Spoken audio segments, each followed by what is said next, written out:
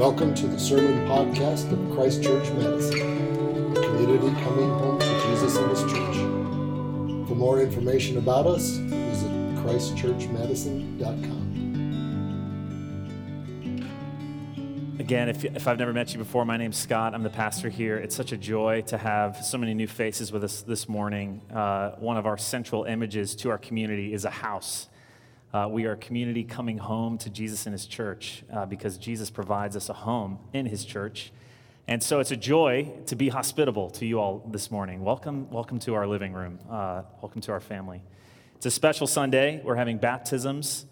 It's a special Sunday. That's why I'm wearing some special clothes. I've never worn this before, but that's why. You can ask me about it later. I'll tell you about it. Would you pray with me? Heavenly Father, Lord, you are good, and your love endures forever. We join the people who have said that in community for thousands of years. Thank you for everyone here. Lord, you know us. You know our thoughts. You know our weeks. We pray that you would speak to us this morning and move in our midst. And we pray all this in your name. Amen. When I was in elementary school, I remember sometimes when I would go on a field trip or something, and we'd be going to like feed the seals or, I don't know, whatever you do, field trips on in middle school. And you usually would start in a classroom beforehand, whether it was at your class or like in a classroom at the zoo or whatever, and you would learn, here's what you're going to see, here's what you're going to do, here's how to participate once you get out there, hold the fish by the tail, give it to the seal, whatever. Did anybody else ever feed seals on field trips? Just me? In about 10 or 15 minutes, I'm going to preach a little bit shorter today. We're all going to get up, and we're going to walk into the commons, and you might have seen a horse trough in the middle of the high school cafeteria out there, and we're all going to gather around it, and we are going to participate in something of eternal significance, in something so sacred around a horse trough in a high school cafeteria. We're going to have our first baptisms as a church. This is a milestone. You know how if you have kids, there's like milestones they do. In the life of a church, this is a milestone. So if you're joining with us for it this morning, it's such a gift. And I just want to think of this little homily sermon as kind of a pre-field trip speech. So here's what you're going to see. I want to talk about what are you going to see. I also want to talk about what are you going to do? How does God invite us to participate in a baptism if we're watching, even if you're not being baptized? Sound good? Okay, so first, what is baptism? What are you going to see? I am not in any way, shape, or form going to give a full theological treatment of baptism or explain it. Some of you probably have a lot of questions about what we believe about baptism. Not going to do that. I want to give us some biblical vocabulary and images to work with that we can be thinking while we watch it, okay? And here it is. It does have alliteration, okay? I worked really hard to get it. Baptism is a sign that God loves freedom, God loves families, and God loves first. It's not all it is, but it is that. Baptism is a sign that God loves freedom, God loves families, and God loves first. So God loves freedom. Our Old Testament reading that Randy read this morning is the story of the Exodus, which is, if you've read the Bible or you've seen Prince of Egypt, you might know. The people of Israel suffered under oppression and slavery for hundreds of years in Egypt. And God liberates His people, and He brings them out of Egypt. He rescues them. And they're being pursued by the Egyptian army, and they get pinned in front of the Red Sea. So they have death by sea in front of them, and the Egyptian army, those who have been their oppressors for hundreds of years, are chasing them.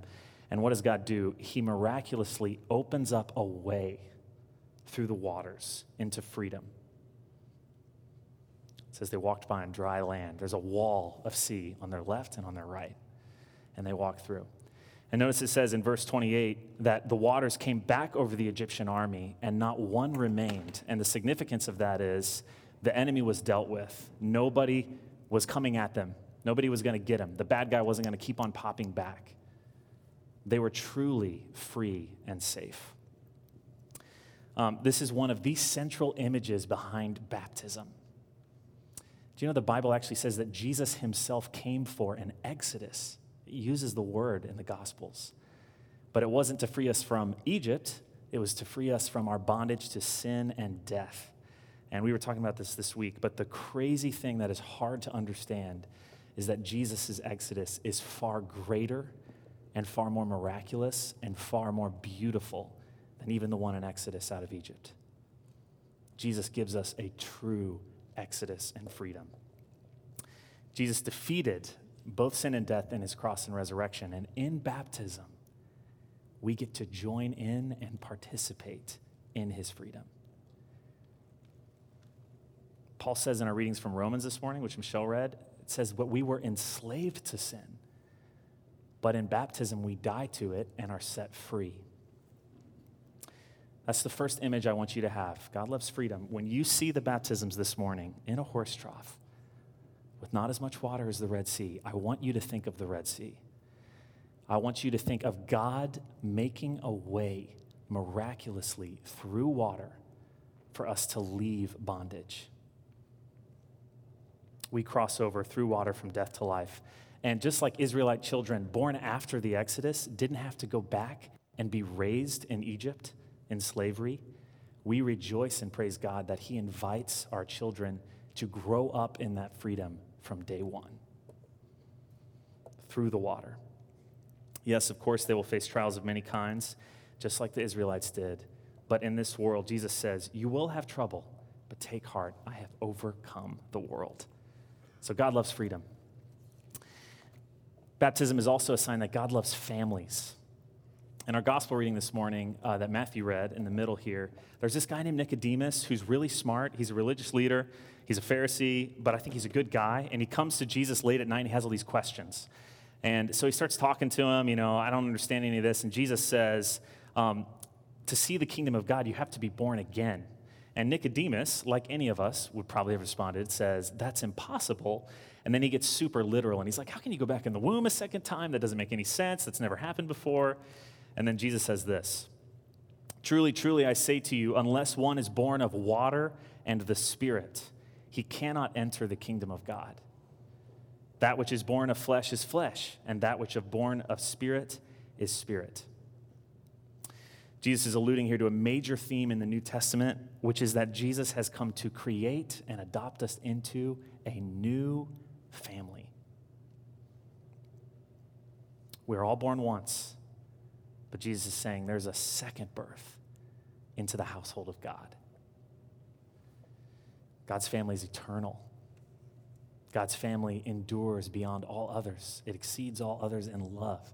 Jesus is the bridegroom, and his wife is the church. And to that mother and father, we are born into a new family. And regardless of your life situation, whether you are single or you are married or you have brothers and sisters or you're an only child, whatever your status, everyone in God's family has the same status, and that is that we are all loved sons and daughters of the King. We are co-inheritors with Christ of all the inheritance, and we are all brothers and sisters of one another. So that's the image. How does this happen? Jesus says it happens through water and spirit. And the New Testament, coming off of Jesus, and all Christian theologians throughout history point and say, that's baptism. Baptism is this moment of adoption. It's this moment of new birth, and the Holy Spirit and baptism are always tied together.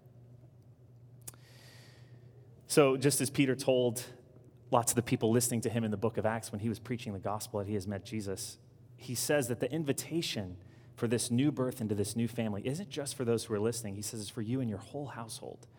And we rejoice that our children grow up as inheritors of the promise from day one. They are raised, the little ones in our midst, as sons and daughters of the King. They do not work their way into it. We rejoice in that. So baptism isn't just a sign of being adopted into God's family. It's also a sign that God loves working through our human families. So Johnny and Michelle, Eric and Rachel, Robert and Ashley, the parents this morning, are demonstrating their faith by committing their household to the household of God. So when you see the baptisms, you're witnessing a birth. You're witnessing an adoption. It's pretty cool, huh? Amen? Amen. It's going to be awesome. Get excited. Last one. So God loves first. God loves freedom. God loves families. God loves first. The gospel is that Jesus loved us and gave himself to us, even though we never did anything to deserve it. That's the gospel. 1 John 4 puts it like this. This is love, not that we loved God, but that he loved us and sent his son as an atoning sacrifice for our sins. So the order of the gospel is always that God moves first. He steps towards us in love first, no matter what you've done. And you and I respond in and through and from his love. It all is an effect of his love. We talked about this last week. My mic is kind of falling off my ear. I'm trying to fix it. Sorry if I keep on taking it. Can you guys hear me well? It's good? So we respond to it. When you see a baby get baptized, which we're about to do, there is a scandal to it. The scandal is, how can this child receive grace? What have they done to deserve this? But as we say in our church diocese, our church family of churches, the scandal of baptism is the scandal of the gospel. Nobody does anything to deserve it. So one of the analogies we talk about in our baptism classes is that we are all spiritual trust fund babies. Trust fund babies are those who are born with a silver spoon. They inherit everything from really wealthy parents. They never have to work for anything. And you kind of can poke fun at them and say, you're just a trust fund baby. You didn't earn anything. And the truth of the gospel is all of us are spiritual trust fund babies. Nobody earns anything. Nobody earns Jesus' loves or works their way into the kingdom. It all comes to us. It's given to us, and we respond to it. Nobody can say they're a self-made Christian. Amen? None of us in this church are self-made Christians. We are all saved by the grace of God. We are all lovely and love others because we were loved first. We're proud of that here. So when you see these kids being baptized, you're seeing children being loved. You're seeing children being given an inheritance to which they will grow up into. They will be raised as children of the King. We're not saying that children who are baptized never have to do anything. We're not saying that once you're baptized, you're fine and everything's done in your life. A spiritual inheritance, like a financial one, can be squandered or rejected. And that is why the families and all of us in the church are going to commit today to raising our children in the inheritance, to bringing them up in the faith, to disciple them, to take hold of the confession. And like we're going to pray at the very end, to confess Christ crucified, to proclaim his resurrection, and share with us in his eternal priesthood. Doesn't that sound awesome? We're all going to commit to that today. So baptism is so much more than that. This is not exhaustive, but I want to give you those images and those ideas to cling to when we go out there and participate in this. Baptism is a sign that God loves freedom, he loves families, and he loves first. And if that's what it is, how are we invited to participate in it? So what should you do? How should you hold the fish by the tail when you feed the seal? That's a stupid analogy. Don't think about that when we're doing baptisms.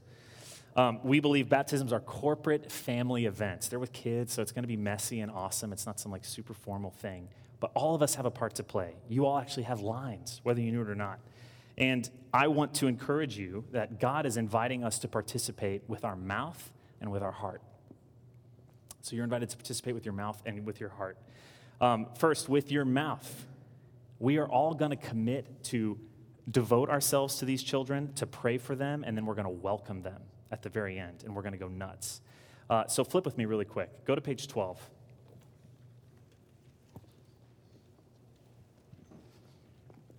This mic is driving me crazy. It works, though, so we're good. I'm going to ask you, kind of midway through, if that you will commit to support those being baptized and the families to be raised up into Christ. And you are going to say, with as much energy as you have, we will. Okay, get excited about that. The next page, we're going to pray. We're going to renew our own vows. And then Marissa is going to lead us in prayers. And we are going to respond with as much gusto, commensurate to the love you have for these children, saying, Lord, hear our prayer. And then on page 16, at the bottom of page 16, we're going to all pray the most epic prayer when we welcome these children into the household of God to proclaim Christ crucified and share with us in his eternal priesthood. And man, rip that. That's our moment to be loud and proud as a community together. And then after that, we're going to go nuts and clap and rejoice. So we have a part to play, but I also want you to encourage you to participate in your heart. And here's what I mean by that. If you have been baptized, when you are watching this, you are meant to be reminded and to deepen your understanding of your own baptism. If you're married and when you see a wedding, you are meant to have your vows and your marriage confirmed. It's when you're watching a wedding and you give a squeeze to your wife on her hand or something. It's like, yes, This is meant to encourage you. If you haven't been baptized, this is equally for you as well, and we're thrilled you're here. And for you, my prayer is that you would be drawn and wooed to the waters of baptism. There's this one time, the Apostle Philip is hanging out with this guy from Ethiopia in the Bible, and he's reading the Bible, and he's struck to the heart, and he wants to be baptized, and he tells him, what prevents me from being baptized? And the answer is nothing. And they're like driving in a chariot, and he sees some water, and they just get baptized on spot. There's nothing that prevents you from being baptized. The invitation to pass through water into life is open to all. The only requirement is repentance and belief. So my prayer this morning is that the waters, we're going to have another baptism in a couple months. It's always open. It's open to every single one of us. So be drawn to the waters as you watch this morning. Let me pray for us, and then I'm going to explain a few things before we get up. Heavenly Father, Lord, we thank you for this opportunity. I pray that your word and these images would sink deep into our hearts and transform us as we watch people entering into the household of God. We pray that you would be present amongst us. In your name we pray. Amen.